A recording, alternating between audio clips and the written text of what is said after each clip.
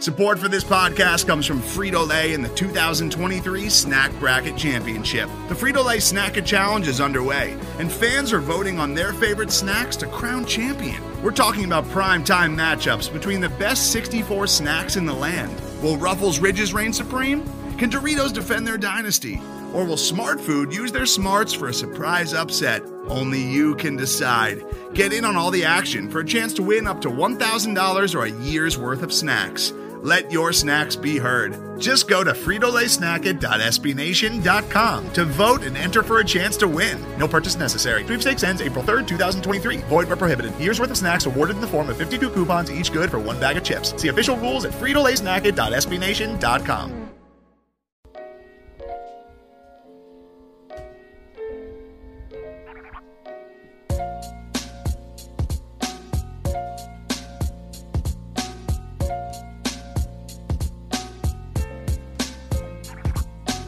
Warm-up's not really, but when I woke up this morning, I was feeling pretty dangerous.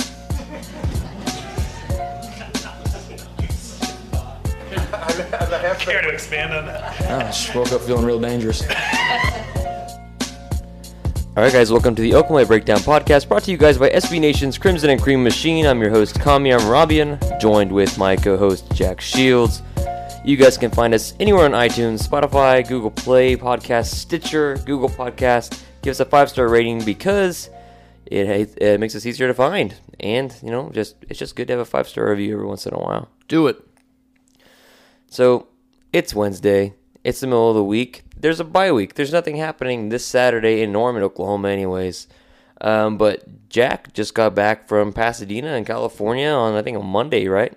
Yeah, I got back late Monday night. How was that trip? Wednesday to Monday. Yeah, it was a long trip. Definitely a long trip. Stayed the first 2 nights in Riverside, which is like essentially the desert. I guess the Inland Empire they call it. But then Pasadena Friday and Saturday night. Had a lot of fun. The Old Town or Old Pasadena or whatever the hell, Colorado Street. I went to the bar that Dimitri recommended, Blind Donkey. Pretty cool. Really good beer selection. Definitely a good place. And there's a lot of bars around there. It's pretty cool. But like, it was a very apparent OU presence down there for sure. I mean, as you saw in the stadium, you can imagine how the bars were the night before and like during the day beforehand and that night. Like, Boomer Sooner was playing on the jukebox, essentially on a loop on Saturday night after the game at this bar we were at. It was all OU fans doing the clapping and shit during the fight song and all that. But ended up at Roscoe's Saturday night, chicken and waffles. Waitress immediately told us we needed water. It was that kind of night. Yeah. A lot of fun. Roscoe's, by the way, is amazing. The waffles are basically the same as like Waffle House waffles, which means they're perfect. And really good fried chicken. You dip it in the... Or this is how I did it. I deboned the chicken, put it between the waffle and on top of the waffle, put a bunch of butter on all of it, put a bunch of maple syrup on all of it, and then just went to town on it. Yeah, making me good hungry stuff. Now. I mean, I had chicken for dinner, but like that sounds really good right now. Went to Disneyland too. How was that? I lost my sunglasses on the Indiana Jones ride, but other than that, it was very cool. I will say that theme parks like Disneyland and Disney World are the most effective form of contraception on Earth. I don't want a child ever after going there, ever.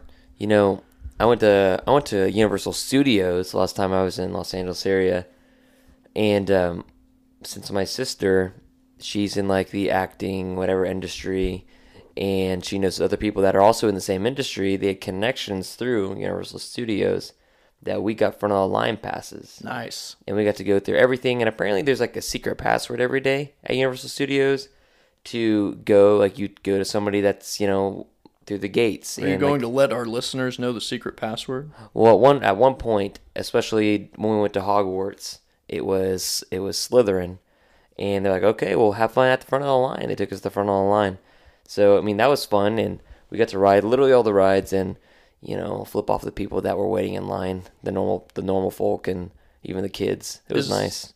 Is the Universal Studios the one in California? Do they have the Diagon Alley thing like they have in Orlando? Because I went to that one, and it was pretty sweet.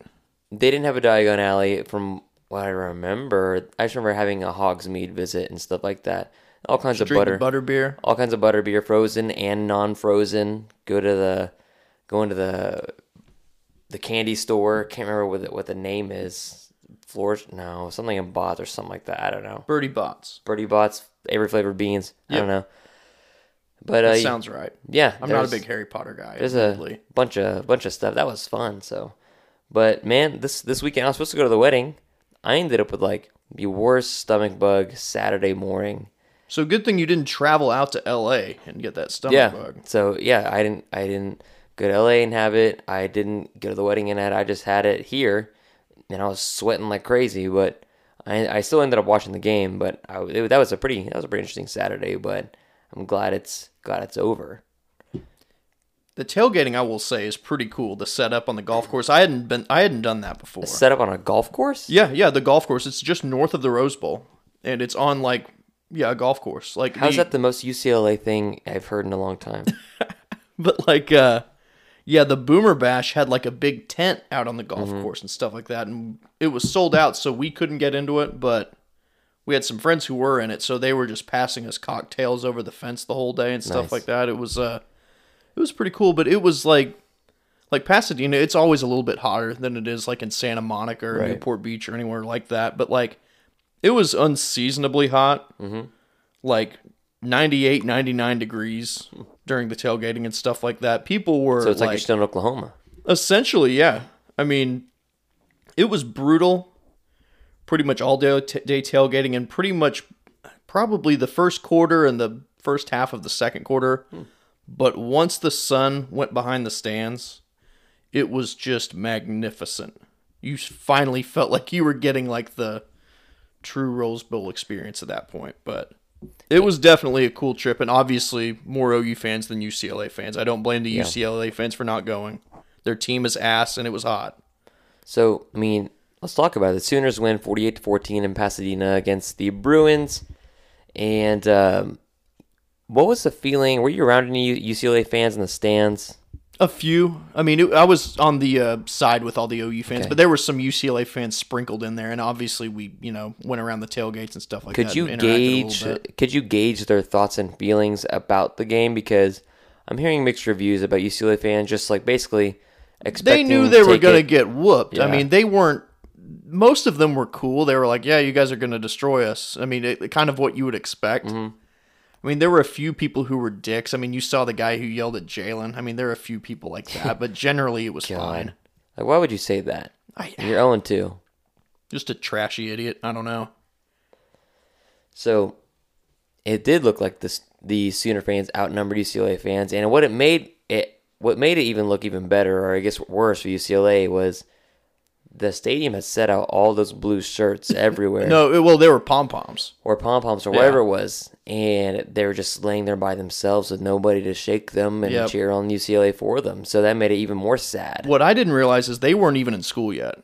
School wasn't in session yet. Not that it really mattered that much because, like, Westwood is like 25, 30 miles from Pasadena. Mm-hmm. And you've got LA traffic between those two places.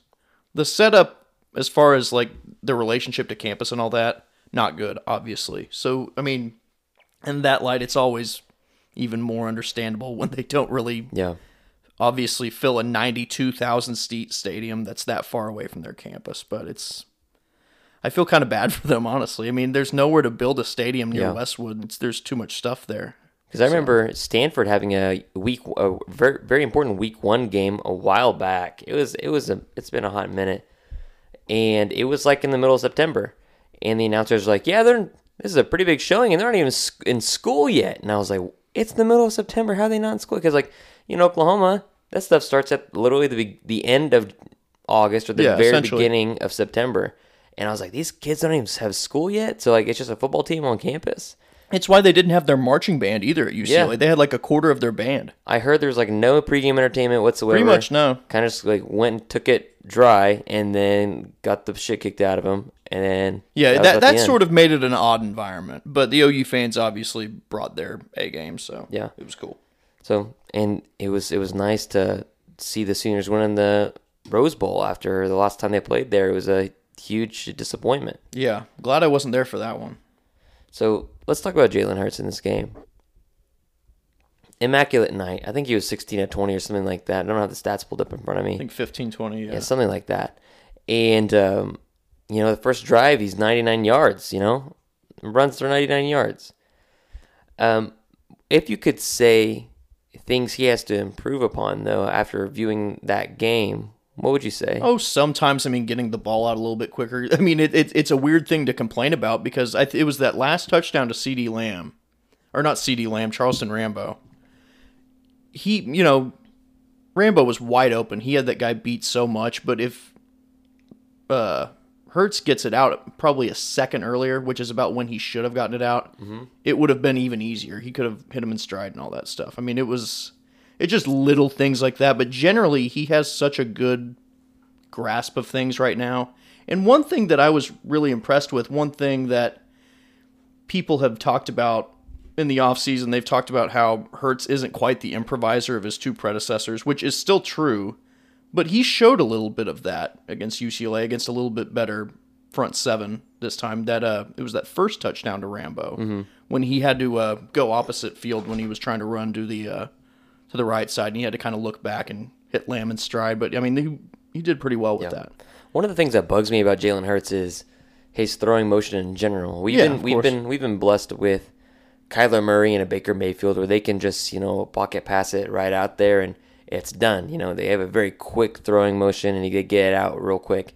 Jalen, there's like an extra hitch in his throwing motion where you can literally see him cock the ball and load it then deliver it to you. Like, talking about that throw to Charleston Rambo, that touchdown, I'm like, if he gets rid of the ball a second earlier on a lot of his throws, that thing doesn't just go for 20. That thing goes for maybe 40. Yeah. Just because he's getting the ball late because of his long throwing motion. So is that just like a splitting the hairs gripe? Yeah. Is that who he's going to be as a passer this year? Definitely, yeah. Well, if he goes to the NFL, will that have to change? Yeah, of course. And it might not look quite so pretty against Texas or against maybe a college football playoff opponent, but other than that, it's going to be fine. Like for the opponent that they're playing right now, they can get away with it, and it's okay. But when a Texas comes to town, or maybe a TCU with a defense, and then definitely a bowl game, you might have some issues. Now, but that's to be said that Jalen Hurts, again, had another Heisman caliber night, and that he's rocketing to the top of every Heisman list ever, and he's been playing really well. There are times that it frustrates me that he won't slide. There are times that he's maybe trying to tempt fate, but he also keeps on saying, he's a very religious man. I'm not saying anything wrong about religion, but I'm saying he's like, well, I'm gonna get hurt if it's time to get hurt. If it's God's plan, I'm like, okay, I don't that's not very sound logic. Just slide, Jalen. So granted, he's a very solidly built guy who sort of brings the pain a little bit, and he's capable of breaking some of those tackles. So it's a little different than Kyler Murray or Baker Mayfield, obviously. But at the same time, there are certain situations where he does need to slide. I don't like him being stood up and then him being turned around and backing his way into a first down because A, I'm waiting for an ankle, or B, I'm waiting for a fumble. It's that simple. He just needs to slide. He's starting to he got down a little bit against UCLA, except he didn't baseball slide. He head forward slid he's not a good couple slider. times. And I'm like, okay, you can tell he's never really done it. Yeah. So, but that's all to be said. Fantastic night. I think he got a helmet sticker on college, ESPN, game day, whatever the hell it was. Studio thing afterwards. It's simple. He is a playmaker, and definitely a playmaker in Lincoln Riley's system. Now, of course, as the same evening, Tua sets the damn passing record for Alabama. So, okay, we get that. We get it loud and clear. It took Nick Saban this entire time to go spread, and now it's working out for Alabama, so that's kind of terrifying, but LSU doing it too. Finally. Is the ball being spread around too much? I don't think so.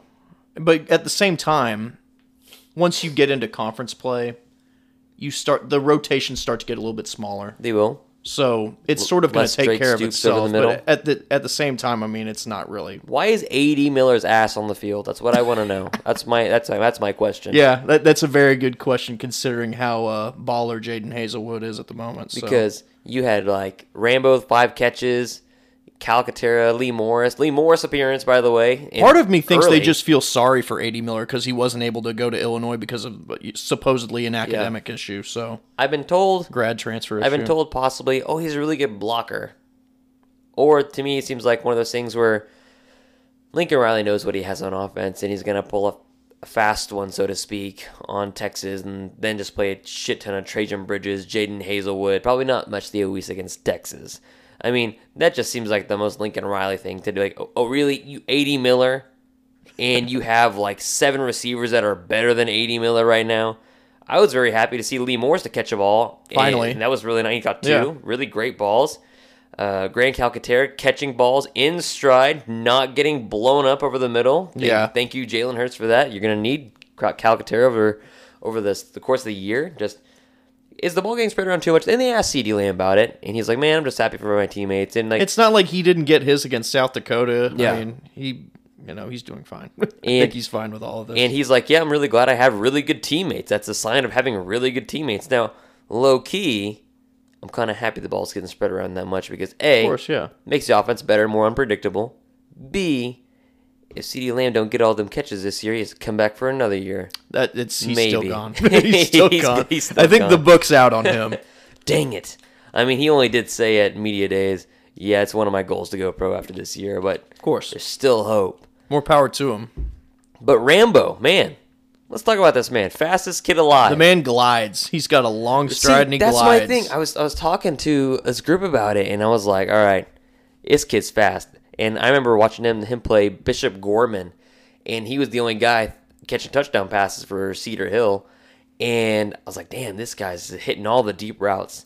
And then, of course, he gets to OU, and that's the status quo for him. He's like, oh, he's a deep route guy. He's a burner. He's fast. And then I watch him run. We've been seeing Hollywood and We've been watching Hollywood and D.D. Westbrook run for the past however many years. Jeff Badette, too. Burner. Jeff Badette, who gets hurt after hitting multiple cheerleaders several games in the year. Like, not like actually physically hitting them, but like he's running into them on the sideline. He's like, oh, I got a torn neck something because I hit a cheerleader on the leg. Like he did that like twice, and it's like, okay. But they had shorter strides, but they had like very, very quick feet and legs. Mm-hmm. This man, his strides are like a gallop. It's like a horse, and he is so fast. And we were trying to come up with comps for him. Like, what wide receiver does Charlie Rambo make you think of? Can you think of any? I'm trying to think of OU receivers with really long strides like that. I mean, Brandon Jones had a really long stride. Mark Bradley did. I think. That there you go. That's the one. Mark Bradley for sure. Because Mark Clayton, he had shorter strides and Mm-hmm. he was fast as all get out. And I say real fast, but now we have the wide receivers that you have today, and they were the pre-spread, like they're pre-Lincoln Riley spread. But I see a lot of Mark Bradley and Charleston Rambo, except maybe he's a little faster. Yeah. I mean, other guys. Malcolm Kelly wasn't as fast as those two. I mean, obviously he had long strides, but he wasn't as fast as those guys. But yeah, 3 games into the year, Charleston Rambo is your leading wide receiver for the Oklahoma Sooners. And we're just hoping before the season, man, hopefully he can be good to take pressure off of CD. And I mean, CD's taking the pressure away, definitely. They are bracketing him, and it's leaving Rambo wide open, which is a bad idea because is he as fat? We've got a growling dog under us. Hello, dog. Yeah, he's growling or he wants a belly rub, complaining about how long we're taking. But I mean, is he as fast as Hollywood? No. But is he fast enough and physical enough to take the top of a defense? Absolutely. He is. And so, I mean, CeeDee Lamb, that's just to say he had a couple of targets during the UCLA game, 1 catch. He had multiple catches, actually, but a couple of them get called back for holding calls, which is in its own issue right now. I tweeted out, what Bill Bedenbaugh was going to say to his offensive line as soon as he got back into the meeting room on Sunday. But, CeeDee Lamb, 1 actual catch, 1 kind of like run play off of reverse, 2 touchdowns. Those defenders were not ready for that cut on that run. At all. Because one's a defensive back, and you're like, okay, maybe, and he's the one playing upfield, and then one's a linebacker, and once CD split them, there's no way that guy in front of him's catching him. They were doing shrug emoji after that play, I'm pretty sure. And there's no way that linebacker even barely touched CD. So, I mean, CeeDee Lamb, enjoy it while you have them, but at the same time, there are some very good wide receivers in the fold coming up, which makes me think again, A.D. Miller, there's no way he should be playing that much at all, ever. A Drake Stoops sighting, though. That catch was nice. It was a nice catch. It was behind him, so he had to do some Real theatrics. gritty catch on his part. And I heard the big Stoops, the big Stoops in the stadium. That was nice. And so yeah, the receivers, they're good at Oklahoma. The receivers, tight end, everything. What about the defense? What struck you about the defense during this game in Pasadena? Well, obviously the pass rush continued to thrive. Yeah, The front seven was pretty damn good. Brian Asamoah. Nice. Yeah, really fast. he's got closing speed. And Jaden Davis, he's already the best tackler of all the corners. Mm-hmm. He's more physical than all of them. Yeah. I mean, by the way, if he's going to take snaps from anyone, it's probably going to be Trey Brown more likely than Parnell Motley at this point. Yeah, That's not what I was thinking before the season whatsoever. And I think that's interesting because Trey Brown, after the game, was pretty upset with himself. And he was like, man, I've worked on so many different parts of my game that I've stopped working on tackling. He's like, I'm a good tackler. I pride myself on my tackling. You look at my high school tape, high school film.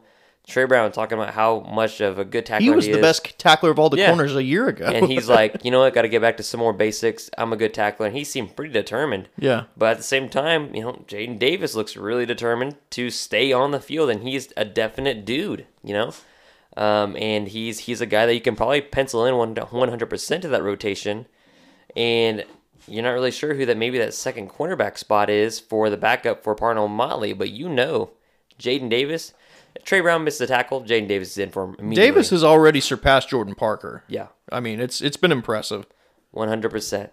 So, I mean, I agree. Front seven, holy crap. That defensive line, regardless who was playing there, killed him. Neville Gallimore, dude blew up to center every single time. God. LaRon Stokes looks good. We got my dog in the room, and he's been under the table, just like hanging out, and now he's decided to just jump on us and he's get mean scratches. mugging me right now. Yeah, he's a pansy. But, I mean, LaRon Stokes, amazing. Jalen Redmond, the guy just completely blows up guards and gets a sack in the backfield. Ronnie Perkins getting contained and stuff like that. It's just so amazing. Isaiah Thomas sighting what they're able to looked do. Pretty nice. And I've never seen that from Oklahoma. Okay, I've seen that from Oklahoma, but we have not seen it in so long that it's just really enjoyable to watch. Now, that one sack that Redmond had to where DTR just had no time to throw the ball where Oklahoma's defense busted. I mean, holy crap. The way they're able to pursue him, and DTR is not slow. No, he's not. He's a quick cat. And for them to get him down in the backfield was amazing. Now, it was like 2nd and 20-something or 3rd and 20-something, and so they got a first down like the next play. Anyways, so I do want to see these guys against offensive lines that don't suck. Yeah. Obviously. Which UCLA's fits the bill of sucking. And obviously. Texas Tech, their offensive line is not really much to brag about. Are they better than UCLA? Yes. But is their offensive line much to brag about? They've got Jet Duffy behind him now. Yeah, God. Who was not good. That's concerning for them. I feel bad for Alan Bowman. Oh, of course. Yeah, he's good. But he's made of glass, man. Yeah. He is made of glass. And so, I mean, it's nice to watch the defense. Now, Patrick Fields had a bad day. Delarian Turner-Yell, his day wasn't too bad. Not bad. He's definitely a guy that is not meant to play out of the box as a safety. He's a guy. Safeties are clearly the weak link, though. Yeah, definitely. Like cornerbacks, you know Parnell Motley's going to play to the best of his abilities. You at least have Trey Brown when he's focused is really good. You have a Jaden Davis coming on. Buki's playing better at the nickel, obviously. Buki had a kind of like insignificant day, and it all comes down to tackling again. He had that one guys. missed tackle over the middle on that long run, but then on the next play, he had a TFL. Yeah. So, it was just, pretty insignificant, I would say. But then you look at Pat Fields, man, that kid had a rough day. But at the same time, Delarian Turner-Yell, he honestly didn't have the best day against, South Dakota State? And he came out and played pretty decent against UCLA. And, Pat Fields, he had a pretty decent couple showings prior to against South Dakota and Houston. So they're not consistent. And this goes back to what Grinch was saying in the preseason, that those two guys have been okay, but there hasn't been anyone to push them. Mm-hmm. So who would even threaten to keep them on their toes at this point? That's the thing. Justin Broyles came in and made some plays. He had that PBU, yeah, that was nice on that 4th down. But you start to think, like, okay, can Jaden Davis play safety or something? But I think the key is not necessarily these guys suck. Now it's a deal with maybe the lack of talent. But I think the bigger question here is what Grinch also talked about in the offseason is, can we get 22 guys on defense to play at a high level consistently? Because I think Delarian Turner-Yell and I think Patrick Fields can play at high levels, but can they do it consistently? They haven't done it this year. And the other guys, on the field, now I really understand why Alex Grinch is talking about, can we get 22 guys to play consistently at a high level? Because he's rotating a ton of bodies, and they're keeping them fresh. And I guess we're just going to have to get used to not seeing Kenneth Murray on the field sometimes and not seeing Deshaun White on the field sometimes because they're rotating bodies everywhere, not just in the trenches to keep them solid. Like Alex Grinch was like, yeah, basically. And they're going to appreciate that in the long run. Oh, yeah. Once the late stage of the season come around, they're going to be a little bit more fresh. I mean, obviously right now as competitive guys, a guy like Kenneth Murray, he wants to be on the field as much as possible. But in the long run, this is a positive. Yeah, Alex Grinch was basically saying, there's no way you keep a Neville Gallimore on the field for 70 snaps and he's being effective those 70 snaps. You're gonna need to take him off the field occasionally for him to be completely effective, which I agree with. And Oklahoma has the depth at defensive line to do that. And getting Kenneth Mann back with the next couple weeks, or maybe just against Texas. Having said that, they don't have that at safety right now. They're not really they don't really able to rotate, not in meaningful situations at least. Like a Brian Meade, he's where he's supposed to be. Is he athletic as the other guys? No. But is he where he's supposed to be? Hell yes, he is. I didn't remember seeing any Levi Draper against UCLA. I don't remember seeing Robert Barnes at all. I think I saw Robert Barnes like once or twice. Oh, okay. Well, not very much, though. But not much at all to notice anything. Of course, linebackers, you saw Brian Asamoah. You saw, in the other two starters, Nick Bonito, David Ugwebu, John Michael Terry. You saw a lot of guys. And even you saw, the cornerbacks, Parnell Motley, Trey Brown, Jaden Davis. Saw little Ryan Jones, too. Ryan Jones, that's right. He escaped my mind for a second, but he's been playing well. But again, another inconsistency. Uh-huh. And it's just those two in the back that you're like, all right, can we establish some sort of consistency? And it's just concerning because Delarian Turner-Yell, he's a safety that's meant for the SEC or the Big Ten.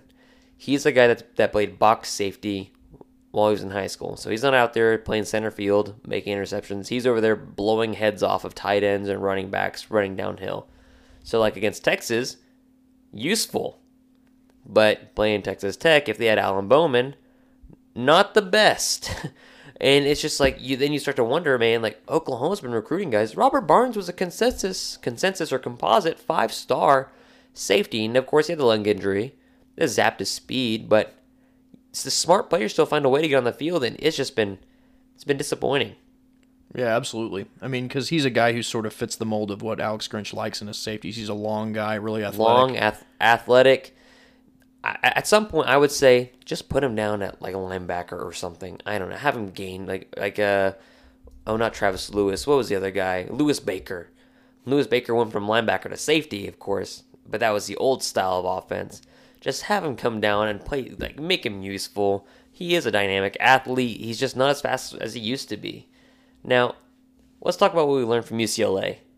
The offensive line played better, and from what I've been reading and from what I've been being told, they feel good with Eric Swinson at left tackle. He played a lot better. Yeah, he played, and you can tell that Bill Beatenbow ripped into them. He was pissed after the South Dakota game, and they asked him, like, oh, is practice harder this week? And he's like, why don't you ask them? I was like, okay, well, it sounds like practice was harder. That sounds terrifying, actually. Yeah, Bill Beatenbow being pissed is, that's a good thing for the offensive line. But I'll strike the fear of God into you. They played better. I mean, especially having Marquise Hayes back, and then Creed Humphrey's just always solid. Tyrese Robinson, the guy's the one that wouldn't stop holding. It's always something. But otherwise, the offensive line played better. But the question is, how much better are they? I mean, UCLA's front seven is the best they've played all year. And they brought back starter. Like, during the pregame intro, they're like, oh, yeah, this guy's been out. Also, by the way, these 4 or 5 starters have been out, and they're playing against Oklahoma, too. So there's no telling how healthy they were or how not I mean, they didn't were. have Keyshawn Lucier South either. He's probably their best front 7 member, and he hasn't been there for the first 4 games. It was an academic issue, I believe. Their best corner was playing against OU. I was like, dude, just save the kid. Like, just save him for the next game. Don't do this to him. But how much better is this offensive line? Because we also came away from this game thinking, all right, they have some stuff to clean up still, but this is a much better performance than I expected to see after watching the first half of South Dakota. Of course, yeah. I mean, this is always going to be a process. I mean, you're probably, based on what I've seen, it's not going to be a finished product by Texas. Does it necessarily have to be? You'd like it to be. You'd like it to be. You'd obviously like it to be, but we've seen in the past that you could theoretically beat them without that being the case. Yeah. They're going to be a lot closer by that point. And this is a very talented group, obviously. And Texas defensively, they haven't been quite as good as maybe we thought they were. What? That's blasphemy. How dare you? Don't DBU. tell Kirk Herbstreit. But they're only like 114th in the nation in returning production on defense. But yeah, nobody's talking about exactly. it. No one. I mean, yeah, they only had like 3 returning starters on defense or something Caden like Stearns that. has been all right, but not Caden Stearns is great. But not the superstar that I thought he would be when I voted him as Big 12 Defensive Player of the Year. Kenneth Murray has been, oh, my dog is angry at my neighbor. But anyways. Or is he angry at you? Probably both. Kenneth Murray has looked like the Defensive Player of the Year. He really has. I mean, and we were laughing about that coming into the season. I was laughing very much. Allen was going off on people over that. And saying how stupid it was voting for this kind of thing in the preseason, which he's correct about. But it's turned out to be, and I'm not giving credit to the media at all for voting him for that position, but with the defensive staff change, clearly it's benefited him. Big fan of Brian Odom. Oh, God, yeah. Big Absolutely. Fan. Loves him. Best linebacker coach in America, that's what he said. Mm-hmm. And he wasn't lying. I mean, well, maybe a little bit, but he's pretty good. Yeah, I mean, clearly he's getting coaching he wasn't receiving prior, and that's all that matters. How real is the defense? Because through 3 games, I mean, you look at the Houston game, because what I was really proud of them for the fourth quarter against UCLA was it's 48-14. UCLA is going to score 7 to 10 points of garbage time, and it's going to this game look closer, and Oklahoma will still cover the spread, but it's going to make this game look closer. And they buckled down, and they didn't let UCLA score another point after that, especially that BS drive to open the second half, the 75 yards. And you saw them sort of rest on their laurels in the first 2 games down the stretch a little bit. Some of that had to do with substitutions. Yeah. But there were a lot of substitutions in this game as well, and they really buckled down, like you said. They weren't lackadaisical whatsoever. Well, what the fuck was that? It sounds like a motorcycle. Yeah. I don't know. It was either motorcycle or dog. But it's just like... creepy nonetheless. It's just really interesting because you see what happened in the first game. They go into that fourth quarter 48-17 or something like that, right? Against Houston? 49-17 or 42-17, yeah. And you're like, okay, this game's over. And Houston continues to score, and the game turns out, 31-40, 49 or whatever the heck the game score was. And you're like, okay, this score is not indicative of how the entire game went. And you look at South Dakota, and you're like, okay, well, it's South Dakota. Then you look at UCLA, like, okay, that score is indicative of how the game went. Oklahoma just beat their ass.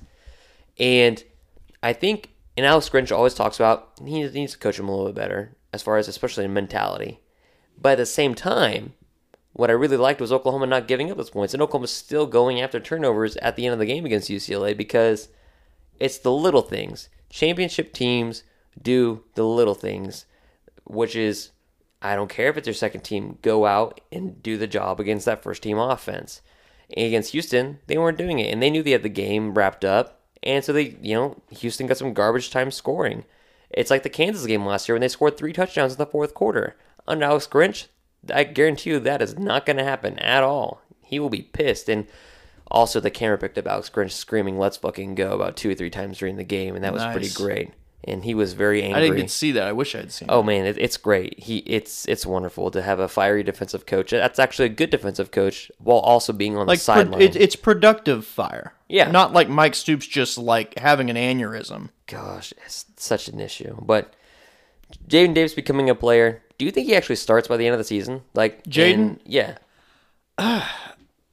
I don't know that Trey Brown has done poorly enough to give up his post.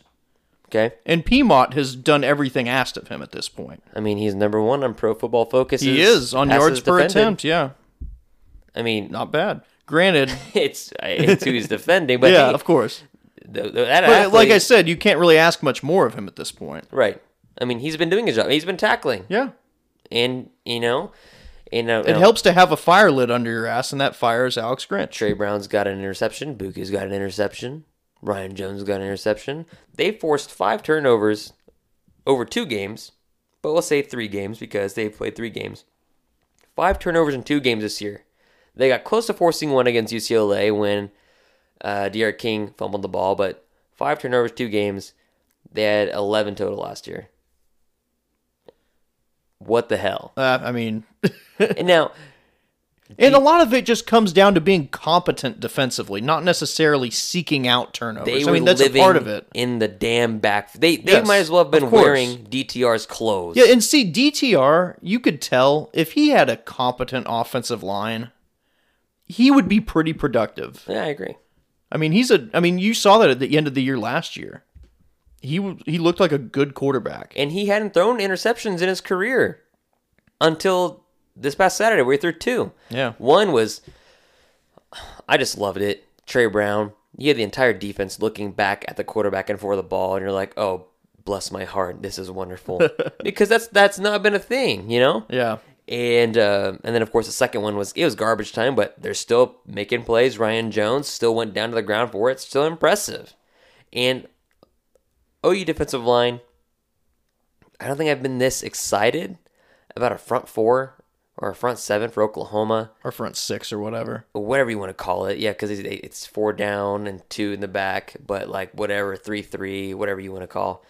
But 4-2. I mean, yeah, dude, I don't even. front 6, whatever. It is what it is. It's a defensive front. Yeah, I have not been this excited about a front 4, 5, 6, whatever in a 4-2-5 scheme. Not in a long time. 2011 probably, when it was Ronell Lewis and Frank Alexander on the Could ends. you imagine a Ronell Lewis as a jackbacker in this scheme? Holy man. shit, he'd kill people. He might get ejected from games though. He would. He would. He is headhunting. He would have to been the ejected extreme. 3 times over against Stanford on those special teams plays. That was so fun. They I was in the crowd for that one. Those hits were so loud. called him the Hammer. Oh man. Like holy crap! And that was they had Gerhardt Stanford, right? Yeah. And Oklahoma was. Gerhardt was the game. real deal, by the way. He converted me after that game. I thought he should have beaten Mark Ingram for the Heisman. Ooh, but, interesting. yeah. The vote was really close there. Yeah. Well, see here, Dominican Sue should Shoulda have won the shoulda Heisman won, that but year. the bias towards offensive stats. Of course, yeah. As far as the running backs are concerned. But turns out Ndamukong Suh is a shitty person, so I don't feel bad he didn't win the Heisman. In hindsight. In hindsight. At the time, we thought he was just this, solid kid. But no, he's very dirty. Him and GK were on rosters at the same time, him and Joe McCoy, and they played that great game against each other in 2009. Great defensive game. Where Landry Jones had a bit of a rough evening. both quarterbacks kept on throwing interceptions. It was just Landry a defensive had 5, duel. I think. Yeah, it's too many. Yeah, too many in my opinion. But, man, like, that defensive line, Ronnie Perkins, LaRon Stokes, who has just been more than what we thought. We thought maybe he could be pretty good. We didn't think, okay, he's a definite starter material. But Ronnie Perkins, LaRon Stokes, Marquise Overton's been playing well. Neville Gallimore, Jalen Redmond, Fama Ta'u, who's coming on. And just, it's... And now Kenneth Mann's coming back and Kenneth adding Mann's depth. coming back, yeah. Like, you gotta love that. And then with the Kenneth Murray, who's playing the way he's supposed to. Now, are Kenneth Murray and Deshaun White sometimes missing gap integrity, missing the holes. Sometimes. You saw that a little bit against UCLA with Kenneth Murray, but he's definitely cut down on it, which is going to encourage. But yeah, you can tell they're being coached. They're being coached well. At the same time, you can just tell they're more confident in themselves. So I've got to appreciate that. It's week 3, technically week 4 now. Let's say it's after the Texas game. Let's say that the Red River rivalry is just past Oklahoma. Let's say Oklahoma won. I don't know. It doesn't matter. Oklahoma won or lost. Are the same 5 defensive backs they're throwing out there the same ones that are playing after Texas? If I had to guess, I'd say yes. But in its safety, it's because of a lack of alternatives. Talent, yeah. And, I mean, I don't picture Buki relinquishing that spot at nickel. Jaden Davis is the only guy who you could really see threatening to take a spot, but at the same time, the guys ahead of him haven't really done quite enough to warrant being replaced at this point. I mean, Trey Brown obviously has been a little bit shaky at times, but we knew he was the best defensive back coming into this year. Exactly. So, I mean, as far as starters are concerned, I bet it stays the same. Okay. But rotation, you think? Rotation-wise, yeah, Jaden Davis is going to continue to get more time. I think he's going to be a baller for this defense next year. I think it's fair to say. And I want to take you through this before we go to break. I want to take you through this hypothetical hell, ninth circle of hell. Mike Stoops is still coaching this defense. Same personnel. They're in a 2-gap scheme and getting no penetration with that amazing front 4 that has been able to just kill offensive linemen. What kind of bad things is happening? They maybe lose late backs. To Houston. Yeah, maybe. They don't have that cushion probably. They don't have that great first quarter probably. Yeah, like I was thinking about the other day. If Oklahoma's still in a 2-gap scheme, they're not getting penetration upfield. They're not making life hell for quarterbacks. Patrick Fields and Delirian Turner-Yell, we think they look bad now, and I don't think they've been terrible. I just think they've been inconsistent. Dude, come on. Anyways,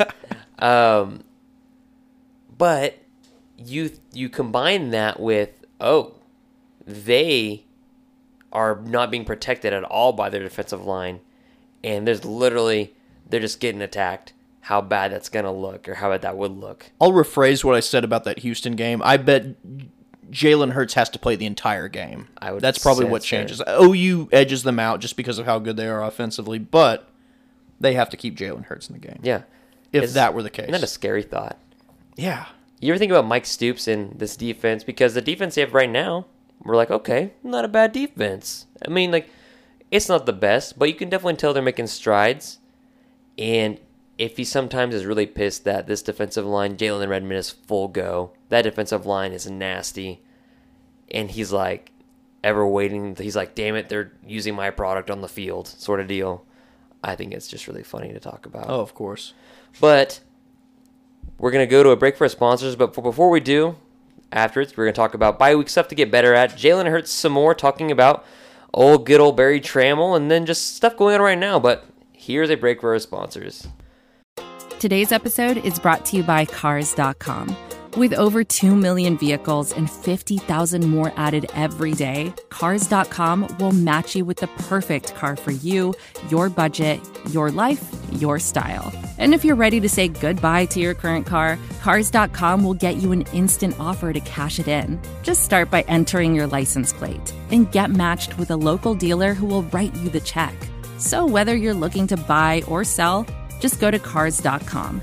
It's magical. All right, Jack, it's the bye week. Lincoln Riley probably can do some things to get the team to be better. So if you are Lincoln Riley, what are the things you're working on this week? Because to me, I'm working on Texas for the first half of the week. Of course.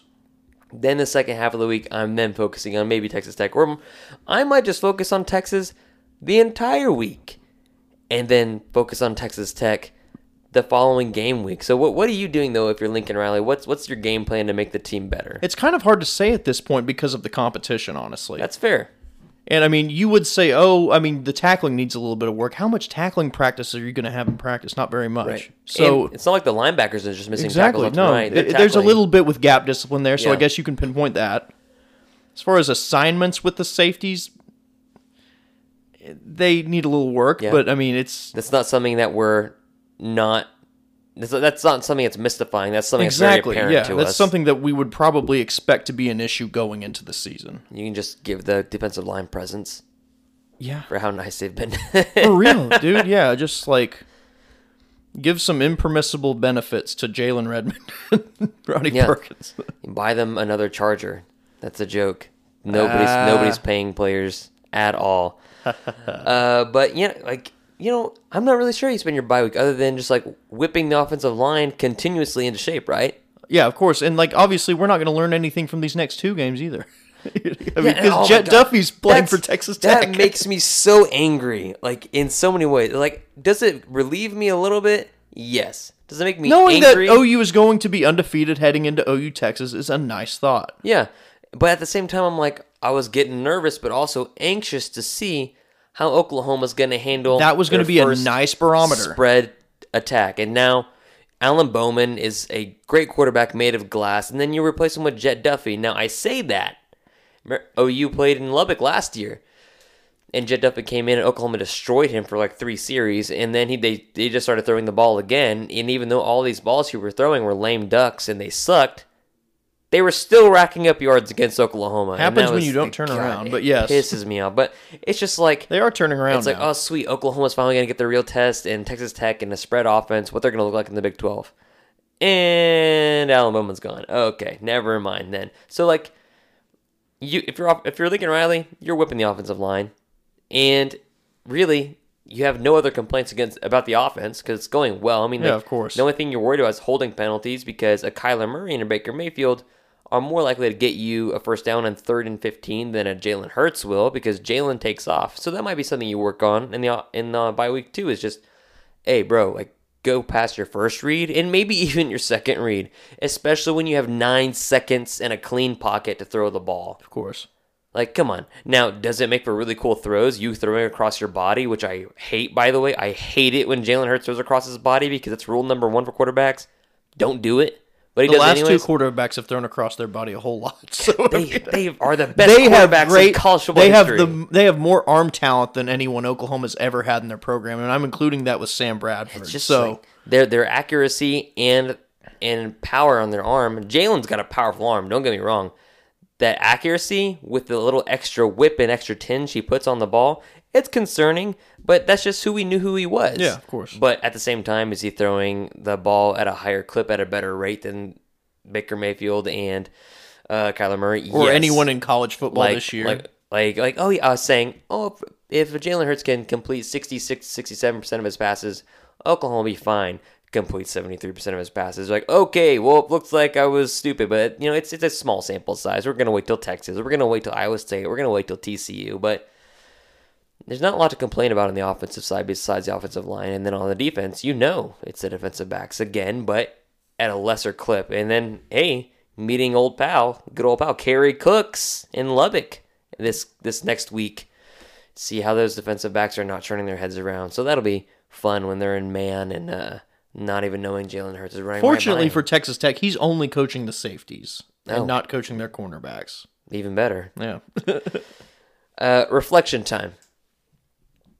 What are some of your surprises or some things that you definitely thought going into the season that were going to be things that have not or have been things through the first 3 games? Okay, so with the front 7, we expected them to be pretty good and probably the strength of this defense. I didn't expect them to be this good. Yeah.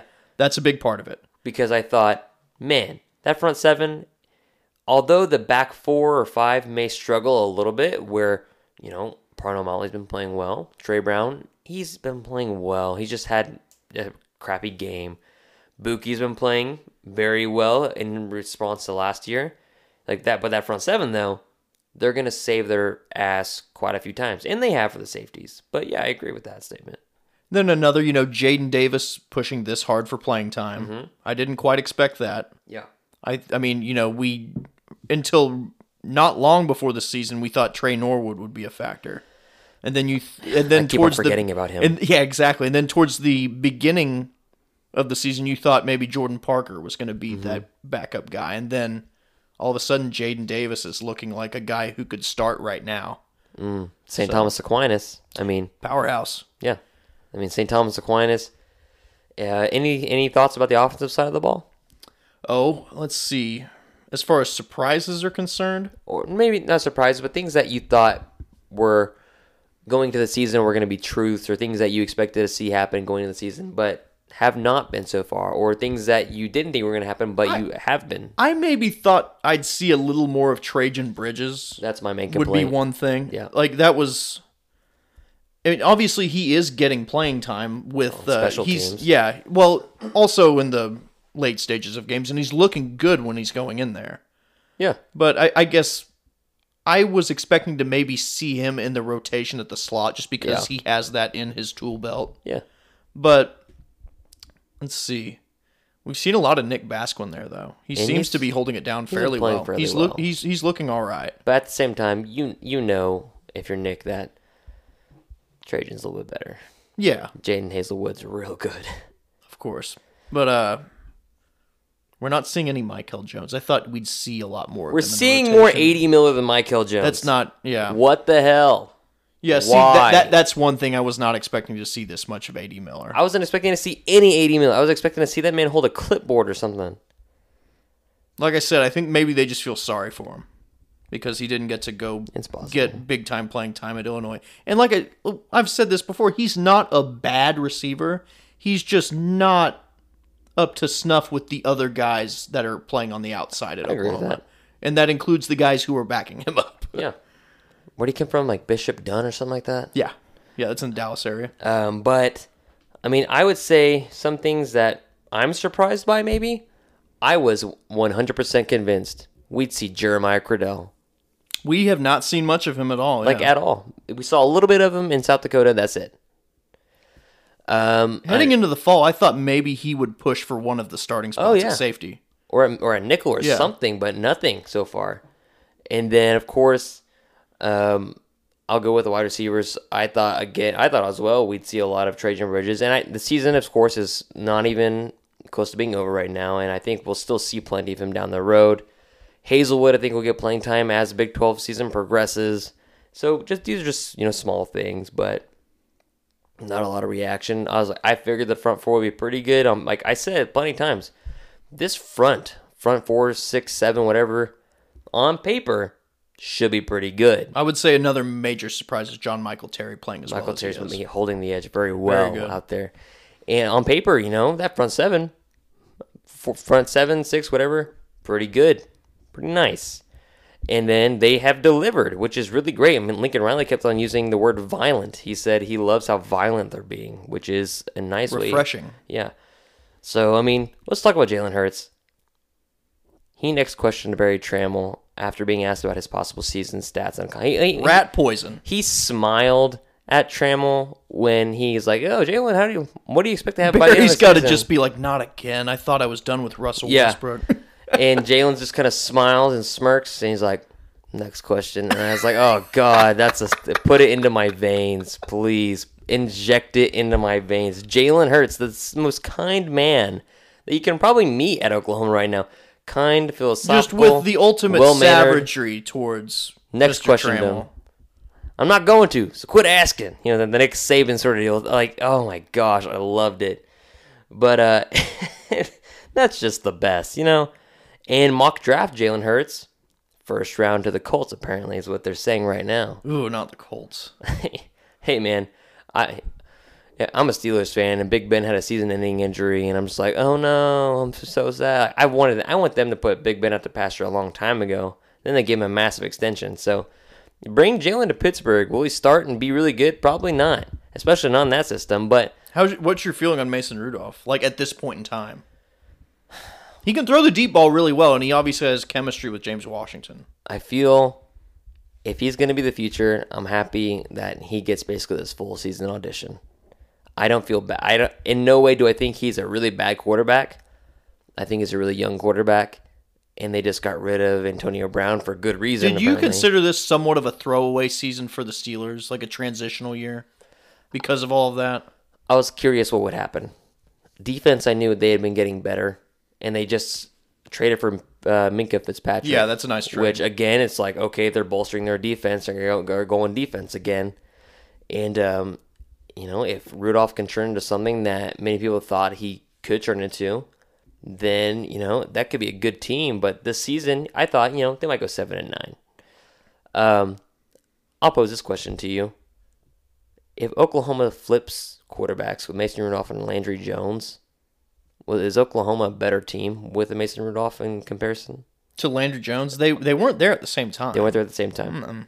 But is Oklahoma a better football team with Mason Rudolph instead of Landry Jones? It's hard to say because Mason wasn't as good with the intermediate stuff. Landry was really good at that kind of stuff. So it's kind of difficult to say. And, I don't think Rudolph, if he was there at the time, I'm trying to think. What about from a leadership standpoint? From a leadership standpoint, probably a slight upgrade. Neither of them are very fiery. Mm-hmm. Mason was definitely fierier than Landry Jones, obviously. I think the days of having a Landry Jones leading the Oklahoma Sooners at quarterback are Landry done. Jones had the personality of a cold fish. Yeah. Now we're bringing in Spencer Rattlers and what's his face, the kid from Georgia, the 5-star. Vandergriff, who broke his collarbone, I believe. Not great, but he's going to be awesome, and he's got an edge to him too. So. He's 2 years out too. Yeah, exactly. But I thought it was an interesting question. All right.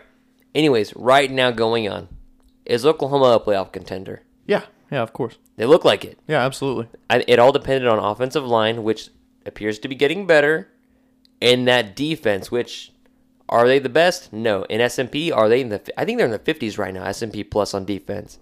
Now, will it climb They're during good Big enough 12 to play? where the offense doesn't have to score a touchdown on every possession in shootouts anymore. Like that means so much. Will defensive S&P climb during the Big 12 play? Yes, but right now they're in I think 58 or something like that. But if they end up in the 60s, I'm not going to complain because they were in the 80s last year, and then Alex Grinch, while he was at Washington State, they took a small little jump, from during his first year there, and then it was that next year in his scheme which they took a massive leap into. Okay, it's a good defense, and the next year, an even better leap. Okay, this is a good defense. So, I expect Oklahoma's defense to be pretty decent, and right now, if they stay healthy, especially in the secondary, if they can stay healthy, they're a playoff contender right now. It's that simple. Now, who in your estimation, maybe in the top 10, is the most overrated team in America? Well, can we say Michigan anymore? I guess they're not. Are they in the top 10 anymore? No, but somebody better give Army some damn respect. For real. See, in SB Nation fan polls, the Oklahoma fans give Army respect. They're number 25 in the poll. Mm-hmm. So, and that's not the case in the general. And they poll, should have They should have actually beat Michigan. They should have, Now they should have beat Oklahoma last year. And somebody asked Kenneth Murray about it, and he's like, "Yeah, now everybody knows how much of a bitch it is to defend them." But if you put Oklahoma's front 6-7 out there today against Army, it might get away from Army. Yeah, I think that game's a little bit different because Oklahoma's playing one gap and they're running downhill instead of trying to catch and see what's happening. But and there's negative plays being forced, but that's to be seen. But I don't think Michigan's a fair answer. But I would say I still think LSU's overrated. Do I think LSU is going to be a good team in the SEC? I'm sure they will be. They'll probably give Bama a game because Bama has its own little issues. Yeah, they do. Their front seven, they're very inexperienced. Yeah, they're playing possibly 4 true freshmen in this. They're playing like Southern Miss this week, so it's not going to matter. But they've had so many injuries. They were playing close to South Carolina, and they kind of got hosed on several calls against South Carolina. And Bama. I think I said this multiple times. I don't think they're going to be in the college football playoff. I think they might get beat twice this year. Maybe between Georgia and LSU, or Georgia, A&M, Auburn. Somebody's going to beat them twice. I don't feel confident because there are some legit flaws you can point out. Where do they have to play LSU this year? I haven't looked. I think it's Death Valley, isn't it? If that's the case, then put them on alert. Obviously, man, I love Nick. I love when LSU plays that. They don't play anymore. It's so good. I think they sometimes get away with it and play it. I think The fans they tried still- it last year. The fans still chant it anyway, so it doesn't matter. But I do love Bama playing Dixieland Delight too. it's good. They tried to do that last year, and they like pumped in the alternative words like other than "fuck Auburn." Yeah. They like piped in "beat Auburn" or something like that. So great. And you have Oklahoma that fans get angry if you just stand up during the game. And that's the most embarrassing thing. Oh, but overrated, I'll go with LSU. Now, Joe Burrow transferred from Ohio State. Offense, legitimate quarterback, going pretty well. See, now that they're actually running like an actual offense, I'm hesitant to call them overrated. We'll see. You know, I feel like they're actually legitimate. We'll take a wait and see approach. It's only 3 weeks, so we can't get too excited. This weekend, big game, huge game. Georgia Notre Dame. Who you got? Georgia by a lot. Really? Because Notre Dame's run defense sucks, and Georgia's offensive line is a bunch of ass kickers, Yeah. and they have Swift at running back. I really like Jake Fromm. I think they're going to eat. Yeah. I think they're going to beat. I think the spread's like 14.5. Yeah. They're going to beat that. Jake from State Farm or Jake from State Farm. Really love Jake Fromm. He was my favorite guy off of QB1 the first season. I feel like he's sort of unfairly labeled as a game manager sometimes. He I think can he is make too. a lot of throws. He's going to play in the NFL. Like, I mean, there's a reason that Easton had to transfer and that Justin Fields had to transfer. He reminds me of all those underrated Georgia quarterbacks that have gone to the NFL and had pretty decent careers. I mean, like, there's been plenty of good Georgia quarterbacks. Now, were they under Mark Richt and they never really amounted to anything other than just, like, dashed hopes and dreams? Sure. But I think Jake Fromm's really good, so I think Georgia will win that game by a couple touchdowns, too. Beginner's guide to who to root for between Oklahoma State and Texas. This is an easy situation, right? Is it? I mean, I see, feel like here's it's the easy. thing. Most OU fans will tell you Texas, but it comes down to your own personal situation. If you're an OU fan and you don't hate Texas more than Oklahoma State, I do hate Texas more than Oklahoma State, but here's the thing. I don't have to deal with Texas fans on a daily basis. I have true. to deal with OSU fans on a daily basis. I had to deal with them when I was a little kid when John Blake was coach. I didn't have to deal with Texas fans when I was a little kid. I didn't have to worry about Texas fans when I was going to school in the 3rd grade. So it's a little different. I don't know. Like up until probably college, maybe even into college, I would root for Texas, like internally. Yeah. I wouldn't like outwardly root for Right. them, but then I moved away from the state. I think it kind of softened a little bit. And now, obviously, I always hated Texas. They're snobby and they're worst. pretentious, and their fans who didn't go to the University of Texas are idiots. And yeah, I mean, live your truth. You know what I mean? I'm not going to root for either of them. I'm going to watch it happen, and I'm going to laugh at the team that loses. that's a fair statement. I've done it both ways, too. 2 years ago, when Oklahoma State won in Austin, and Hard G threw that duck of an interception, Yeah, that's great stuff. I laughed at Texas. You know, but back in like the mid-2000s when OSU was always blowing those leads against Texas, those huge ones, I was laughing at OSU. It goes both ways. Like, you're going to be somewhat satisfied and have a bit of a smirk on your face after the game no matter what happens. I'm gonna root for Texas to lose, and if that byproduct is just happen to be Oklahoma State winning, okay, that's fine. You know, that's how I approach that game. Now, if OSU loses, and then I just go crap on all my friends that like OSU, and then just It's kind of a win-win for us. it really is. Because one of them loses. And a team in orange loses, so that's even better. And I mean, do you think OSU has a chance to beat Texas? Oh, in absolutely. Austin? Yeah, definitely. I think Texas. I think it's going to be a shootout, but yeah. I don't think Texas is as good as people think they are. OSU's offense is legit. Yeah, they're good.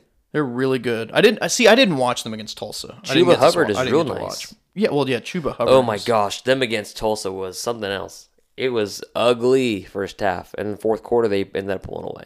Yeah. It was bad.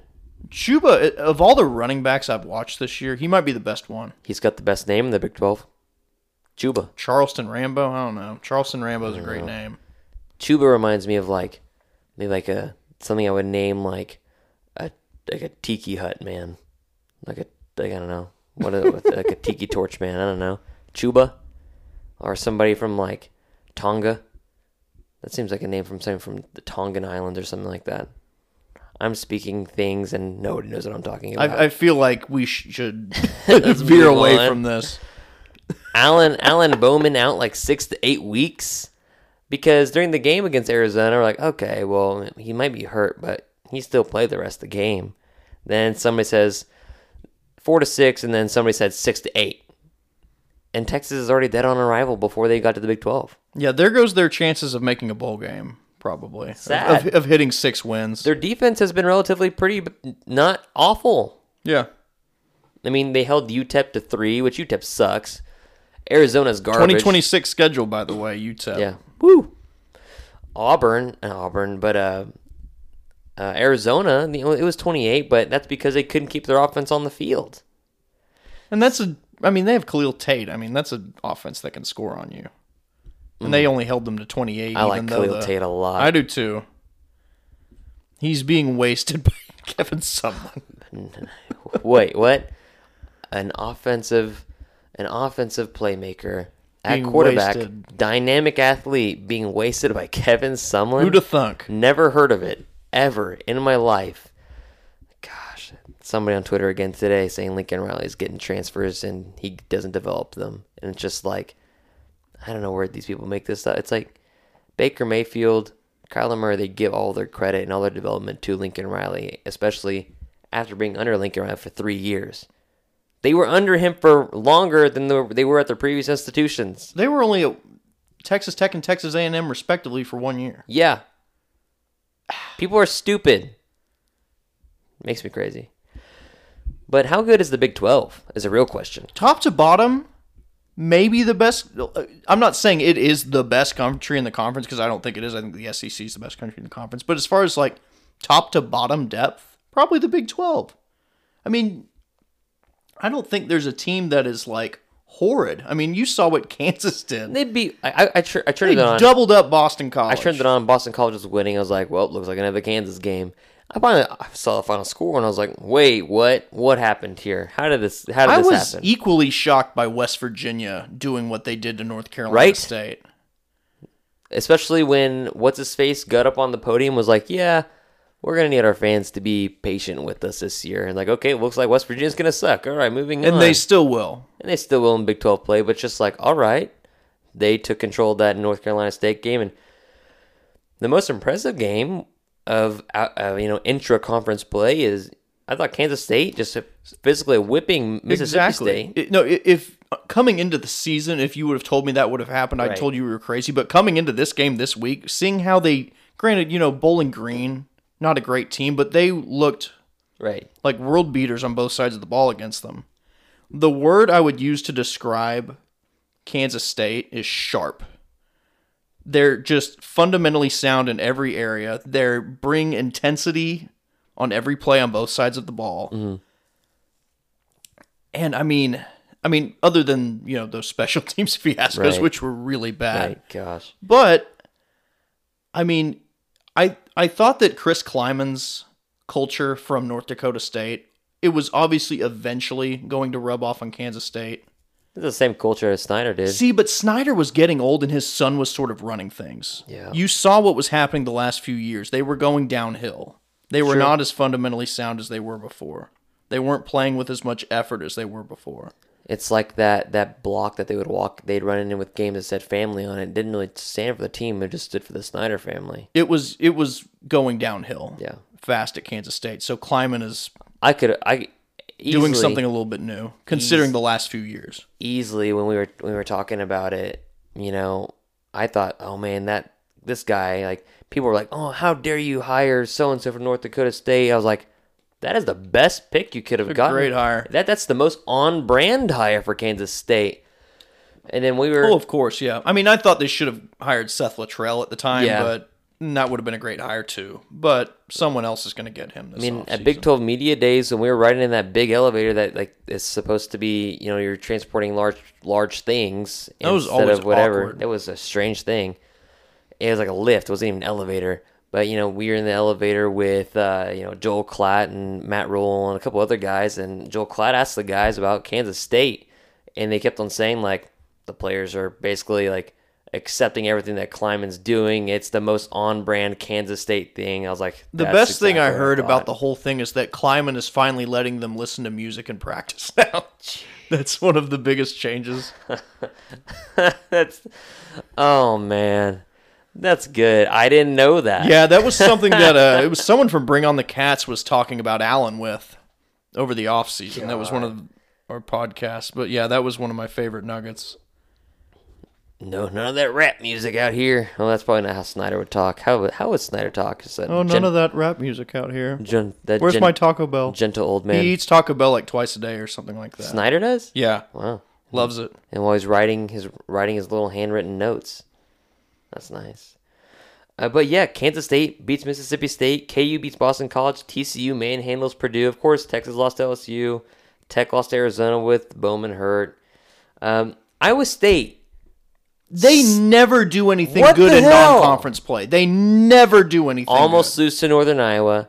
Should have beat Iowa, but had that stupid fumble, muffed punt, where the guy just literally runs into his partner trying to field the ball. Did you see that? I saw the replay, yeah. Holy crap. It's just like, Iowa State, come on, be better. Like, we've all tabbed you as a good team in the Big 12, and now you are literally... This is becoming a regular running into each occurrence. Like, they nearly got beat by Drake last year. Drake, which I guess is in Des Moines. Yeah, I don't even know. FCS school, yeah. He's a rapper from Canada. That is true. But it's just like... Aubrey, right? Yeah. First name's Aubrey. It's just like, I don't understand how Iowa State can do this every year, but when it comes to Big 12 play, they're still making it work. But this year, it's different, I feel like. There's no Alan Lazar. There's no David Montgomery. There's no... Is it Hakeem Nicks? Or no, not Hakeem Nicks. The massive wide receiver that they had. Hakeem Butler. Hakeem Nicks was a NFL New York Giant for a while, but... North Carolina Tar Heel. But it's just like, they don't have these guys, and you can tell it's kind of an issue. Now, their defense is still pretty stout. Definitely stout. But is it stout for the Big 12? We don't know. Their fronts on each side of the ball are very good. They returned pretty much everyone from a year ago. So that's one thing. But, yeah, not quite the same firepower. Don't get it. Obviously. Don't get it. Who does have firepower is, and this is a nice transition to my fantasy team, too, the Baltimore Ravens. Mark Andrews had like 10 catches the other day. He's on your fantasy team? Oh, hell yeah. I got him in a real late round, too. My fantasy team's a little shaky, and a lot of it has to do with the fact that Joe Mixon hasn't been productive. That doesn't help. And also, my two quarterbacks are Cam Newton and Mitch Trubisky. So my two quarterbacks, Pat Mahomes, Tom Brady. Well, there you go. I'm holding out on somebody to trade me. Derrick Henry's been good for me. I'm 1-1, so there's still hope that things can turn around. Yeah. And I had OBJ. And Antonio Brown just came back, and he had a pretty decent game. Yeah. But, I mean, Pat Mahomes throwing 4 touchdowns in one quarter. I was like, yep. He's the only quarterback worthy of being taken in the first 2 rounds of a fantasy draft. I took Pat Mahomes first. Yeah, that it's not stupid. And people laughed at me, but they shouldn't. Who's number one now? He's someone who's capable of putting up 30, 35 fantasy points a week at the quarterback position. This book that's sitting right next to my right, Jason Brown, the coach from Independence, the former coach from Independence, he threw out his top 5 quarterbacks in the NFL. No Pat Mahomes. I think he had Russell Wilson, the guy from San Diego, Phillip Rivers, Aaron Rodgers, Tom Brady, and I can't remember the other one, but it was just garbage. It was a garbage list. There was no Mahomes. There was. I mean, who else would you say is a top quarterback in the league? Oh, I mean, a healthy Cam Newton, not right now. Sorry. Cam Newton. He had Drew Brees, and Drew Brees is hurt too. But he's a top quarterback when healthy. There's Drew Brees and Ben Roethlisberger getting hurt over the weekend, season ending. For at least Roethlisberger, is Drew Brees out for the season too, or no? I don't think he is. No, he's out for a very long time though. But Baltimore Sooners, Mark Andrews just absolutely killing it with Lamar Jackson. Hollywood stupid numbers. So Hollywood's on your team too? No, I'm trying to get a trade for him, man. I'm trying to get a trade for him. Trying to bait this guy that I'm trying to trade for. He has Drew Brees, and he's going to be out for, of course, like a long time. And I said, hey, like Tom Brady for Hollywood straight up. And of course, like not many people might do that because it's a quarterback, and I don't know. But anyways, just like if you're an Oklahoma fan, you got to love watching the AFC North. Baltimore. It nearly included Gerald McCoy too. Yeah. And Cleveland, the Browns game was, there were more Oklahoma televisions watching their Browns game than there was like New York Jets. In New York, yeah. Well, yeah, per capita, but yeah. Per capita. That's impressive. Yeah, of course. Yeah, it's that big side moving the needle. It's the power of a big cyber, yeah. The power of Oklahomans loving their Sooners so much they will follow them to the NFL. I mean, Baker Mayfield is Oklahoma's favorite son. So it makes sense because I guarantee you people are tuning in to watch Baker Mayfield more over than they would for Kyler Murray. Yeah, I mean, part of that is just that Kyler Murray only started for 1 year. That's true. And that obviously his personality wasn't as... Right. And people learned to love Baker Mayfield and his personality, not just his play on the field. Besides the fact that he brought Oklahoma back from, just your average 9-10 win season to national title stuff every year. We like cocky athletes. We really do. We're nice. not a very cocky populace. Yeah. But I think that's why we're drawn to cocky athletes, because they speak for us. Yeah, I think that's fair. It's the things that we want to do as Oklahomans, but we're like, well, we're Oklahomans. Yeah, maybe not. We're a little reserved. We don't want to point out flaws and do these mean things because, like, it's very Oklahoma not to point out obvious flaws because you're being rude. Yeah, of course. But when a Baker Mayfield goes out and tells, Baylor that I'm your daddy, well, then that's more fun. That's what we wanted to say. Yes, gosh. Love Baker Mayfield. Oh, gosh. I miss him, man, his interviews. But, like, who's the best interview on the team now? Oh. You got to think about it. Obviously not Jalen. Not Jalen. Not Kenneth Murray. Who's gotten lighter? He's gotten a little better. Like, Creed Humphrey. Creed's a good one. Is a good one. CeeDee Lamb is probably the best one on the team right now. That's been available several times. Pat Fields was good when he was Fields interviewed. Good. He looks Oklahoma guy. Pat Fields looks like D'Angelo Russell with his hair like that, and when he wears glasses, that's really funny. Charleston Rambo's not bad. Ball out Charlie. It's good. But I mean, I the best interview on the team right now to me is Alex Grinch. I'm listening to every word he is saying because he's not a jackass. Next year it might be Spencer Rattler. Spencer likes to talk. Rattler will be a good one. No, I mean he's very confident in himself. I'll just say that.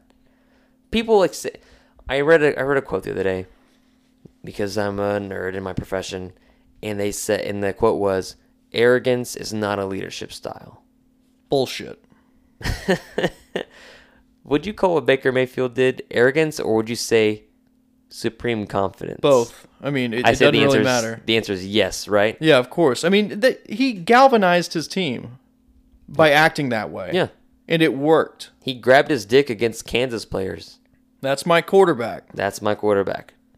T.O. crying in the media. It's my quarterback. But, man, we said this would be a short podcast. I think it's been one of the longest ones we've done just together. It was supposed to be short, but yeah. Hey, life moves on, Of course. But what are your plans for this weekend? You're not going to California this weekend. No, I'm not, unfortunately. Unfortunately. I have to work out in the oil well. It's not as cool as going to California. What are you doing this weekend? Watching football? During work I'll be I'll be tuned into all of the games on. I've got 2 monitors at my desk. Yeah. Oh, that's nice. And I've got my laptop. Oh, very nice. So I've got it covered, and I'm about to subscribe to ESPN Plus. Dude, $5, it's worth it. I promise you. Of course. I have it. If you're bored, ESPN 30 for 30s all day.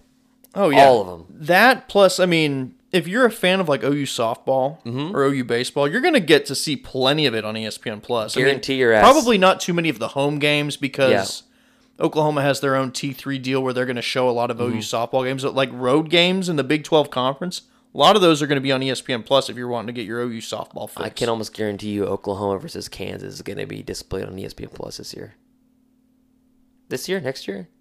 Not this year. Might be next year, but it will be played on ESPN Plus.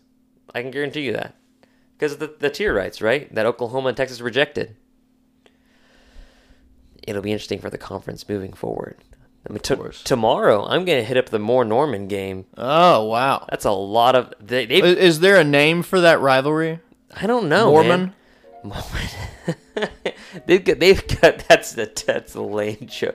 They've got a lot of good athletes on that field. They've got guys committed to OSU. They've got guys at OU's looking at Cade Horton, who's committed to OU baseball, but it's going to play both if he doesn't get drafted for Major League Baseball. Moore, you got Daniel Highshaw and a guy actually transferred from Westmore to Moore, Nikhil Davis, who's a 3-star defensive lineman who's got offers from Memphis and Tulsa. There's a lot of scholarship guys in the field. It's real fast in the field. A lot of points going to be scored.